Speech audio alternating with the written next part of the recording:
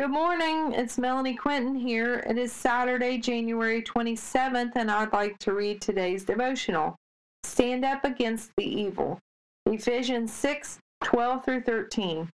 For we are not fighting against flesh and blood enemies, but against evil rulers and authorities of the unseen world, against mighty powers in this dark world, and against evil spirits in the heavenly places.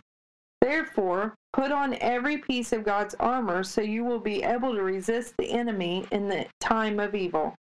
Then after the battle, you will be standing firm. Place the helmet of salvation on your head.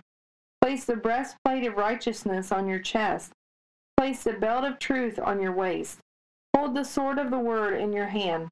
Hold the shield of faith in your other hand. Place the shoes of the gospel on your feet.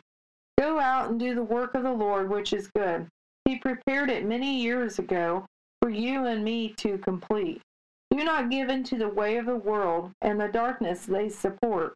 Instead, do what is noble, right, pure, lovely, just, and seek after the Lord's heart. Ask for protection over your lives. Ask the Lord to guide you through each day.